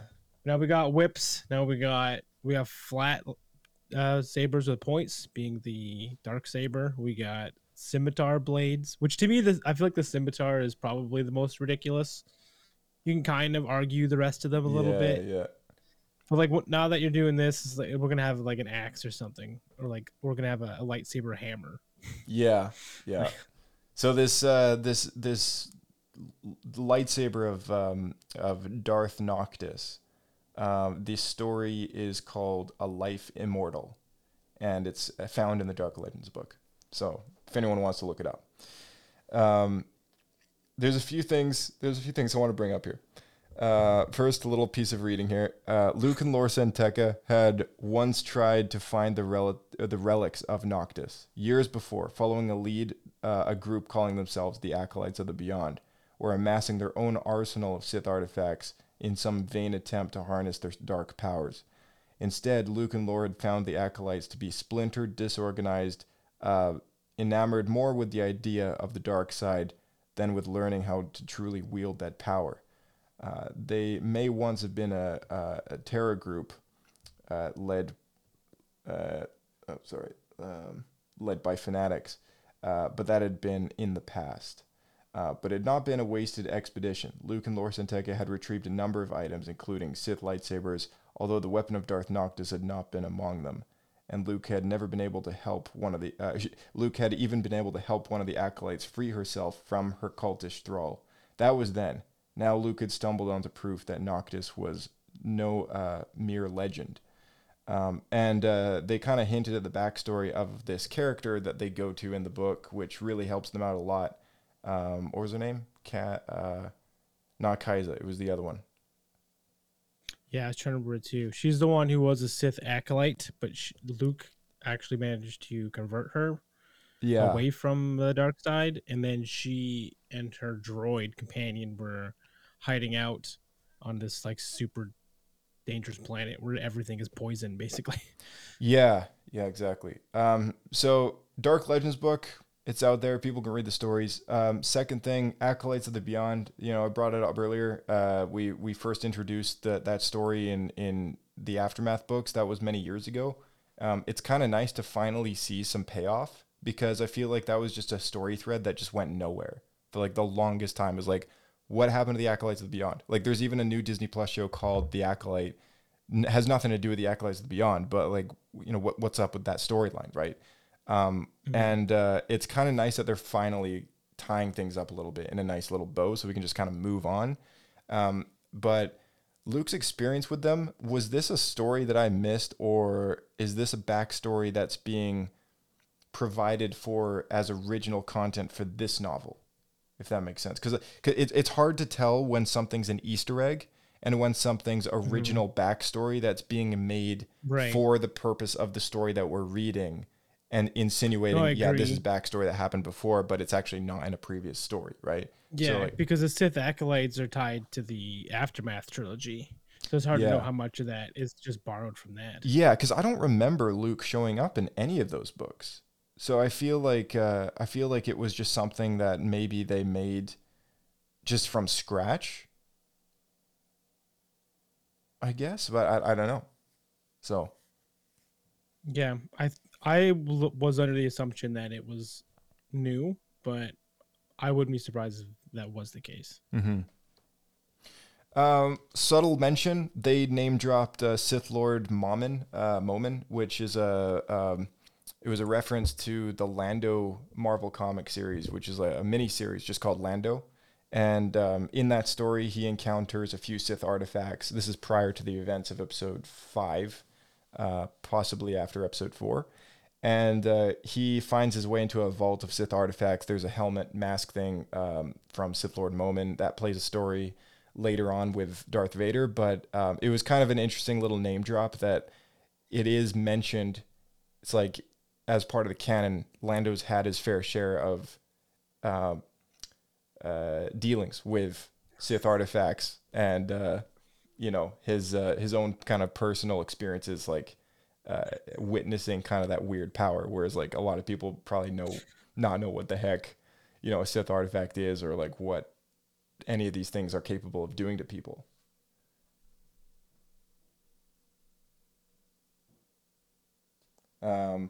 Did you catch the little side story that Enric Pride popped up in this book? Yeah, Pride, which is then the guy who replaces Hux in The Rise of Skywalker. Yeah, so he had a few chapters that he popped up in. Yeah. We find out he's Imperial, and he's a very by the book kind of guy, and he really doesn't like Ochi. It also mentions that he had a cloak made out of Ewok pelts. Like he said, there was something about how he once owned, it dropped it somewhere where it said that he owned a cloak that was made of a family of Ewok pelts. And I was like, that's terrible. Oh my gosh. That's horrific. But the peak of fashion. Yeah. Can't go wrong with that. Yeah. One thing along the storyline that's happening with him, though, is from his perspective, he shares how he's working with these. They're kind of like Imperials, and they think that they're as big or as great as the Empire was, but they're like a joke in comparison. They're called the Corporate Sector Authority. That's it. Yeah, and they were more like a security team, if I'm not mistaken. Yeah, it's kind of weird. I don't really. So there's one book that takes place after this. If you look at just all the staple Del Rey books, it's one called Bloodline, and in that novel, it takes place closer to the events of The Force Awakens. Leia discovers that's the Leia one. Yeah, Leia discovers that there's there's people funding kind of like they're training people for being like troopers and stuff like that, but it's not necessarily First Order, but it's kind of like insinuating that it could be like a proxy company that might have something to do with like sending people over to the First Order later or something like that. They make a very loose connection towards it because I think the book came out before episode 7, so they never actually did anything to directly connect events. But I feel like this name, Corporate Sector Authority, like I feel like it's definitely something that it's worth remembering because it could have come up later in other stories. There was an indirect mention of it in Catalyst, a Rogue One novel, and it was also mentioned in Before the Awakening, which is prior to episode 7 book. There is a Legends tab on this particular company. And it mentions that they were kind of like working in the Outer Rim territories, and I don't really know like when it first kind of popped up, but it's made a presence in a few different Star Wars stories in the past, and that was a long time ago. So it's like it was an interesting little inclusion for sure. That it's like, oh hey, yeah, these people used to work for the Empire, now they've kind of like become their own private sector thing. And it's possible that maybe a lot of them ended up just joining the First Order, like at the moment that they had the chance to do it. Is this the First Order then? No, like, it's not. Because it's not officially the First Order. Like it was. No, but they're still friendly with like with Archie of Bestoon. Apparently, it kind of insinuates that there's people in the higher ranks of this corporate sector authority that might be working with the First Order as a part of like maybe one of those like what do you call it, like almost like a sleeping villain in a way. Like it's like, you know, that these people involved with the corporate sector authority are going to be part of the First Order later, and it only tells the perspective from people lower than the full top. So as readers, we can just assume maybe this company is actually part of the First Order, but because they haven't revealed themselves yet, they don't know what they are yet until boom, First Order comes out of nowhere, start taking over the Outer Rim territories and the unknown regions, and all of a sudden this guy Enric Pride, who's like, what's he calling himself, like a high colonel or something? I don't remember the rank. He kind of made up a rank for himself. Yeah, so it was kind of weird, but it's like, it's natural to assume like, oh, they're gonna kind of give him like a Moff position or something as soon as the First Order becomes like a thing, right? But that faction doesn't exist yet in the galaxy. Like there is no First Order yet. He's hedging his bet to get in the top ranks when the final hand is played. Yeah, exactly. Did you want to bring up more about that out of left field, like let's hide Rey on Jakku? Did we bring that up yet, or did you want to bring that up? Well, we could talk about that a bit. So what happens essentially is they're on the run from Ochi. They've been on the run for a while now at this point, and they're trying to figure out.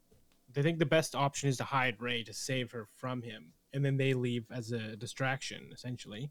Mm-hmm. And they decide that the best place to hide her is the place where Ochi first found them, because you would never think to go back to the original place that's you found person, right? You wouldn't expect them to go back there again when there's a whole galaxy to go instead. So they go back and they leave for Jakku, and they decide to essentially pay off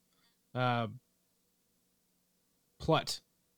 Right? Yeah. They decide to pay him off because they realize that he's kind of he's a very self-serving person, so he's not really going to ally himself with either side. He's going to go with whoever's going to give him the best deal. So they make a deal with him to look after Rey for them, and they're supposed to return within a year or so. Right. And obviously that never happens. But... Yeah, their whole plan is at one point there's like an audio connection between Rey's family and Lando, who claims, I'm here to help, I'm with a Jedi, we can help you, kind of thing. And then they're like, oh, cool. And then they kind of get away. There's a whole bunch of stuff going on at once. But their plan is, let's ditch Rey somewhere. Just so she's safe, we'll kind of lead Ochi and our pursuers away from her. We'll deal with them while we try and find and meet up with Lando and the Jedi. And then we can go back for Rey when it's safe. And that's their whole plan, right? Like they come up with that kind of like on a whim. And instead, they go to space and get murdered 20 minutes later. Yeah, exactly. They literally they take off Jakku, they get stabbed, boom, they're done, and Lando. Yeah, like they didn't even get to another planet. Yeah. So I mean, but then again, it goes back to that conversation of like, it has to link up with the movies, which were such a fractured storytelling process that, like the plot for Episode 9, all the stuff on Pisana with Ochi and all that stuff, none of that had anything to do with JJ when he was writing Episode 7. Even though he did both movies, Ochi was a creation for Rise of Skywalker. He was not a creation for Force Awakens. But the plot line was the same. So when Episode 8 came out and Kylo Ren says like, well, your parents were just filthy junk traders who were selling you off for drinking money. Like that was... Which is now kind of true because that's how Plutt knew them. He was there. They were there selling like scavenged parts and stuff, right? That's true, actually. Yeah. So there's like a small grain of truth in that, but of course, it's not the reason why they left her there. Like they paid Unkar Plutt to look after her, just so that she'd be safe until they can come back, right? And they weren't. Yeah. Drunks, from an outside perspective, that might be. That might have been. Yeah, that might have been. Yeah, exactly. So from a certain point of view. From a certain point of view, that's true. That's true. But I feel like when that movie came out, like that was like, oh, that's the truth. Like that's all that is to it. Like that ship that she's like, no, come back. No, like I feel like that was, it's like what, maybe that was all that needed to happen for us to kind of really forget about the whole who Rey's parents thing is, because that was part of that story. Like Rey, it was like to her, it no longer was important who her parents were. It was about who she is. And that's what I really liked about that movie and that story. But of course, like when episode 9 came out, and then they backpedaled. Episode 9 came out, it's like, oh, now her whole family lineage is important again. And and it's like, okay, well, you know, disregarding the chapter in between episode 7 and 9, I mean, like, there's two different perspectives of like what's going on here. So this book had the really challenging efforts of like, we have to make episode 7 make sense and all those flashbacks with Rey on Jakku, and then we also have to tie in the stuff from episode 9 and like make that make all sense. So it was kind of janky. Like the book was great, but then towards the end of the book, you know, we get to this point where it's like, okay, yeah, they dish Jakku. 20 minutes later, they're stabbed, they're dead, and Archie is off to Pisana on a buffoon thought, thinking that Rey is there, right? So it's like this really weird kind of like rigid ending, which I don't think would have happened if they didn't need to tie into the movies. But I still appreciate I still appreciate the effort in trying to bridge the gap. It doesn't make it any more smooth though, for me. And then they just write him out of the story by making him a drunk that just falls into a pit. Yeah. You want to talk about that? Yeah, we can get into that. But I also want to talk about the Sith Lord, how he dies too, because it's just as stupid. So, Ochi, he's such a drunk that he's run out of alcohol on his ship. So he starts drinking motor oil, and it's apparently a lot stronger than he thought it was going to be. He's riding a speeder bike and just goes into one of those coffee bean pits that Rey and Finn fall into the snake hole. And that's how he dies. Which, like, how does he die in that? When he dies drinking motor oil and driving into a hole. So is it the motor oil that killed him, or is it the snake thing in the pit? No, because the sand itself is just. It doesn't say. Yeah, it doesn't say. He just like, it basically just says he suffocates as he falls into like the pit of the black. Yeah. Kind of coffee bean rubber or whatever. Yeah, it's just, and that's just it, right? It's like, okay, but he fell in there because he was drunk from motor oil. The whole thing is like, you know, it seems weird when the ending of the book hits because the movie is that odd, right? Because it's like the reasons for all of this happening is like none of this makes sense. So I don't know. For me, I was like, I feel like Archie's just not that kind of guy. Like I didn't get the idea through the whole movie that he was a drunk, right? Until the very ending. Well, no, maybe it's because I listened to the audiobook and the guy doing the voices made him sound like he was drunk the whole time. But him and the two guys that he works with, kind of his go-to hired henchmen, who he turns on and stabs, they are often drunk at the cantinas, and that's when Lando first meets them. Right? They're like they're just hammered, right? And then and they start a big bar fight, and they skip town or whatever. And then that happens again. There's a second time where I think they're at a cantina as well, and he's drunk again. See, I don't get how he was this super successful Sith assassin that had Palpatine's blessing to go off, like literally whispering in his ear from a million miles away on Exegol, giving him, he's the chosen one for this mission to go and hunt down Rey. Like, of course, I mean, he has to be the chosen one because the movie made him that way. But I mean, why would you pick a drunk? Like, why would you pick someone who's so drunk that he's drinking motor oil out of his ship? Like, it just makes no sense, man. Like that's the thing. You're not even a drunk at that point. You're just stupid. Like, it's an idiotic thing to do. Yeah. And he does random stuff like that throughout the whole story that just make him feel like he's a comical character. Like he hires the droid pirates of Bestoon, and they just completely foible everything. Yeah. They're just completely useless. Right. And it's the second time that he's done it, and he keeps going, oh, I shouldn't have done that. They did that last time. Oh, concern it.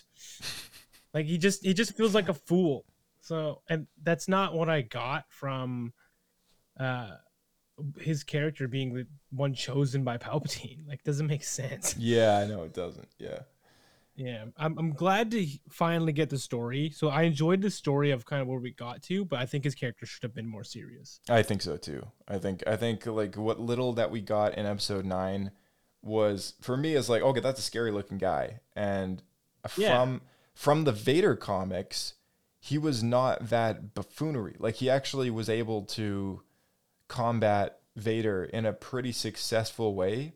Mind you, Vader was like, you know, he wasn't at his full peak of power or anything. He was like limbless, and it was like a test that Palpatine was putting him through. But either way, he like earned their respect enough to kind of get granted access to Exegol at one point and have all this stuff happen to him while he was there. But it was just the kind of thing. I was like, I just don't understand why he was elected for this mission if he's known to be a certain way, if he's known to be buffoonery. Foolish, Yeah, if he's known to be foolish, he would not be the one that's hunting down Rey, right? So, you know, and the Palpatine's a very resourceful guy. I'm sure there's other people out there that he can go to for that kind of thing. Yeah, So, exactly. Like Boba or Yeah. Dengar or somebody. Yeah, so I feel like there may have been just a better way to kind of wrap up his demise. Like there may have just been, I don't know. He had to come up. Yeah, he had to come up with a reason for him to be on Pasan in the first place. But then it's like killing him off. I feel like there could have been like maybe a different way to do it. But the book is already quite long, and this happens in like the second last chapter. That he goes to Pisana. Yeah. So it really was cutting short, you know, I think of what could have been, but that's just my opinion. Why do you have to be drinking motor oil? Like that's the part I don't get. Why make him that stupid? Or it's like antifreeze or something. But why not just have him searching on the planet, and maybe he's got to fight something, and that he runs into that snake and falls into the hole or something. Yeah, exactly. Something, yeah. Right. Right. I don't know. Maybe some pirates show up, you know, shoot his speeder down. You know, he ends up in the caves, and then the snake like comes that, after him. Right. Just an unfortunate event, right? Yeah, exactly. But it's still not as stupid as how the Sith Lord dies. Talk about it for me. It's so well. We haven't explained that storyline really at all. Okay, so so Kaiza of Corellia, who once led the Acolytes of the Beyond, the one who Yuptashu, the Emperor's advisor, gave her that Sith Lord's mask, and eventually the mask grants her the lightsaber scimitar. But she's looking for a wayfinder to navigate.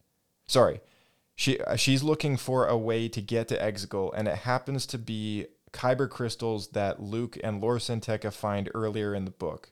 And these Kyber crystals act as almost like a band-aid for anyone who doesn't have a Wayfinder device. Because the way that these crystals work is they are, through the Force, attracted to their source. The source being that giant mountain of a Kyber that Archie burned his eyes out, right? So these are like fractions of that thing. Yeah. So all they can do is tell you a straight direction how to get there. And as Luke points out, even if they manage to get to where the I forget the part of space it is, but it's like the nebula, part, the red nebula. But it has no way to get you through that part, which is supposed to be impassable unless you have a Wayfinder. That's right. That's also where he initially finds her, is on the edge of the nebula on an asteroid. She's like camped up there. And I thought it was interesting that he actually goes as far as that nebula, and Exegol's on the other side of it, but he actually doesn't go through or anything like that. He encounters her there, leaves her half for dead, kind of in a hurry to rescue Lando, and doesn't finish the job. And then she's resurrected sort of by the droids who kind of use the mask to possess her corpse with the Sith Lord. And so the Sith Lord is now driving her corpse wearing the mask. Yeah. And now she's fully possessed. Yeah, now she's fully possessed. Yeah. And she's been cybernetically rebuilt. Yeah. And then and then they have one last fight. Yeah, and then they have another fight. And this time Luke can tell that he's not fighting her, he's fighting the actual Sith Lord. Yeah. And the ending is just so stupid. It's just so dumb. So there's this epic fight going on, and then this lizard comes out of nowhere and just grabs the Sith Lord and just like goes into the distance with him, and he's just presumed dead. Yeah, like some big, huge like creature that has nothing to do with the fight. Pops nothing to do with anything, and just eats it. Yeah, It's like they just like didn't know how to end the fight, so they just like wrote in this like giant, like say a T-Rex or something. Yeah. I think it's more like a serpent, and it just bites. It doesn't even. I don't even think it swallows the Sith Lord. I think it just like carries it away in its mouth. Yeah, that's exactly it, and it just pulls it back down to its home. Flabbergasted, absolutely flabbergasted when I read that. Like the story was going so well, yeah, and then just this complete left-hand turn. It was just the stupidest thing. Yeah, no, I totally agree. I think like that, like it was a pretty good story for all intents and purposes. The story served a purpose in trying to bridge the gap, right? Like I think that's all the book was supposed to do, but it did a terrible job at the demise of the two main villains of the story, which was Archie and this Kaisa person who ends up becoming Darth Noctis in a corpse. That's pretty much the whole. Cool. Which is cool, yeah. And I thought that was a really cool storyline where this character who Luke's trying to save, and then she decides, no, this is what she wants to do, and then she dies, and the Sith Lord still has capability to like possess her body. I thought that was super cool. Yeah, that was neat. Yeah. And then it just didn't go anywhere. Yeah, the big dragon pops up out of nowhere. I'm like, boom. It's like, dude, like, why? Like, between that and motor oil, it's like, I'm pretty sure there's better ways to like kill people off. It was like written by a 10-year-old. They should have consulted with like the Game of Thrones writers and say, what's an interesting way to kill somebody? You know, like that's all it takes. Just a little bit of a asking around. Like, you know, how would you prefer a Sith Lord to die? I mean, like I don't know. Like I personally would have loved to have seen Luke actually win a lightsaber duel and have that thing just kind of disintegrate in a way that maybe like Voldemort might have disintegrated, and then the mask maybe clunks onto the ground, and then he slices, cool. Or like stabs it like right through the mask, and then the mask just like the Witch King in Lord of the Rings, just like whole thing, just like the power just like sucks into itself and explodes. There was a part. Cool. There was that part of the fight though that. So it's only like half a reason that this Sith Lord dies from the serpent thing.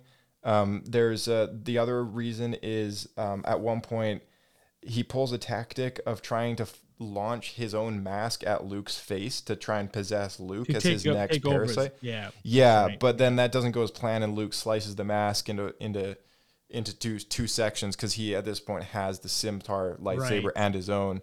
So he kills the mask, which essentially does technically. Because the lizard's so stupid. Yeah, so he technically does. I think he technically does kill the Sith Lord by killing the mask. But then what happens next is the corpse that he was infecting gets eaten, right? And it's like I feel like that didn't need to happen. Like it was just like one of those things that's like, well, it overshadowed the whole thing. Yeah, it just kind of ruined the moment, you know, like kind of killed it. And I was like, Luke, all right. And it just talks about how Luke's just standing there as the serpent's just like hobbling off into the horizon, like the end of Indiana Jones.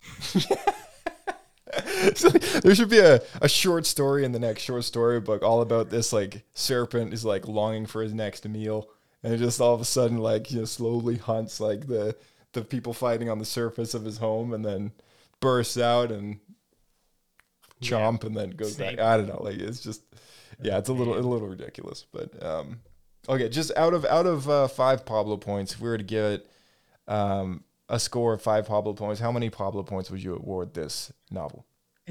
It's really hard to rate, I'm going to be honest, because it's got some really good stuff. It fills in some really important storylines, but it makes some really stupid foibles as well. Yeah, definitely. When we started the podcast, I probably would have gave it a 4. But remembering a lot of these stupid decisions, I'd probably give it more like 3.5. Yeah. So I think 3 to 3.5. I would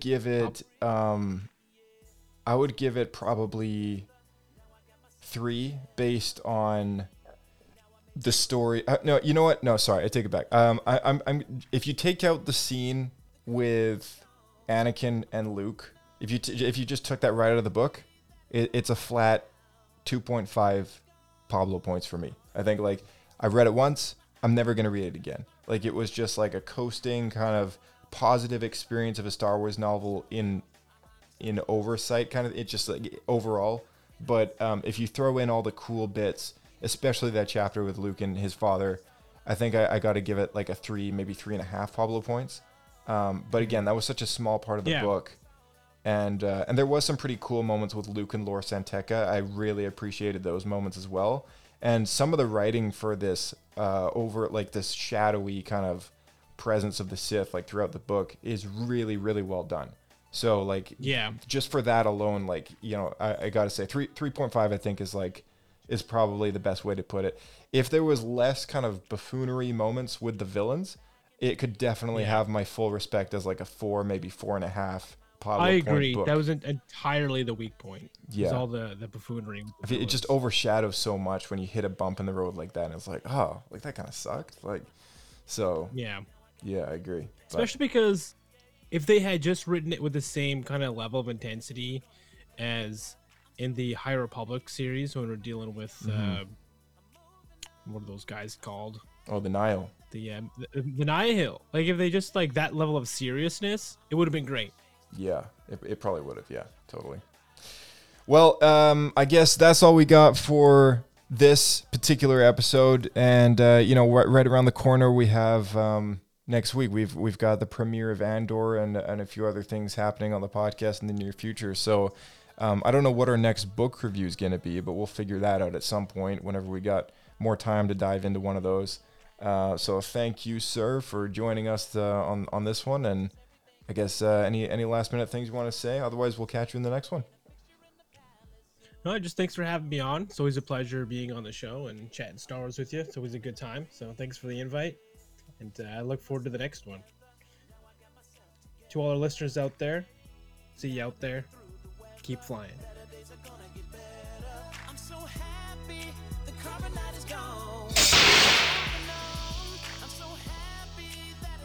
All right. Thank you guys so much for tuning in. If you made it all the way through this book review, both Blake and I really appreciate seeing our audience kind of grow, and you know, anyone who's posting 5 stars on the platform that you can leave a rating for, it helps us out a lot. It really does. You know, it brings in more audience members who can discover Star Wars Escape Pod for themselves. And it just brings a smile to our face when we know someone really appreciates us sitting down and chatting Star Wars, because we love doing it. It makes us even more happy to know that people out there are actually listening to the show. So if you can continue sharing Star Wars Escape Pod with your friends, send them a link to a platform that they use to listen to podcasts with. You can find it on just about any single one of them. Apple, Google, Amazon, Pandora, Spotify, of course. Just about, you name it, iHeartRadio, the list goes on. So there's multiple ways you can reach us at Star Wars Escape Pod. You can shoot us an email at swescapepodcast@gmail.com. There's a Twitter and an Instagram as well, which is at swescapepodcast. There's also a link in the description to our Discord server, and it's quite small, but there's a few useful tools on there to follow Star Wars news and the podcast RSS, as well as announcements for new podcast episodes. There's a link to our voicemail in the description where you can leave a voice recording. We'd love to hear your opinions on Shadows of the Sith as well, so feel free to send them in. You can also send in a voice recording to our email address. And with Andor right around the corner, coming out next week on Wednesday, you can look forward to the first 3 episodes dropping on Disney+. We're going to be talking about those in the following days after, and we're really looking forward to that. So, thank you once again for joining Star Wars Escape Pod, and may the Force be with you.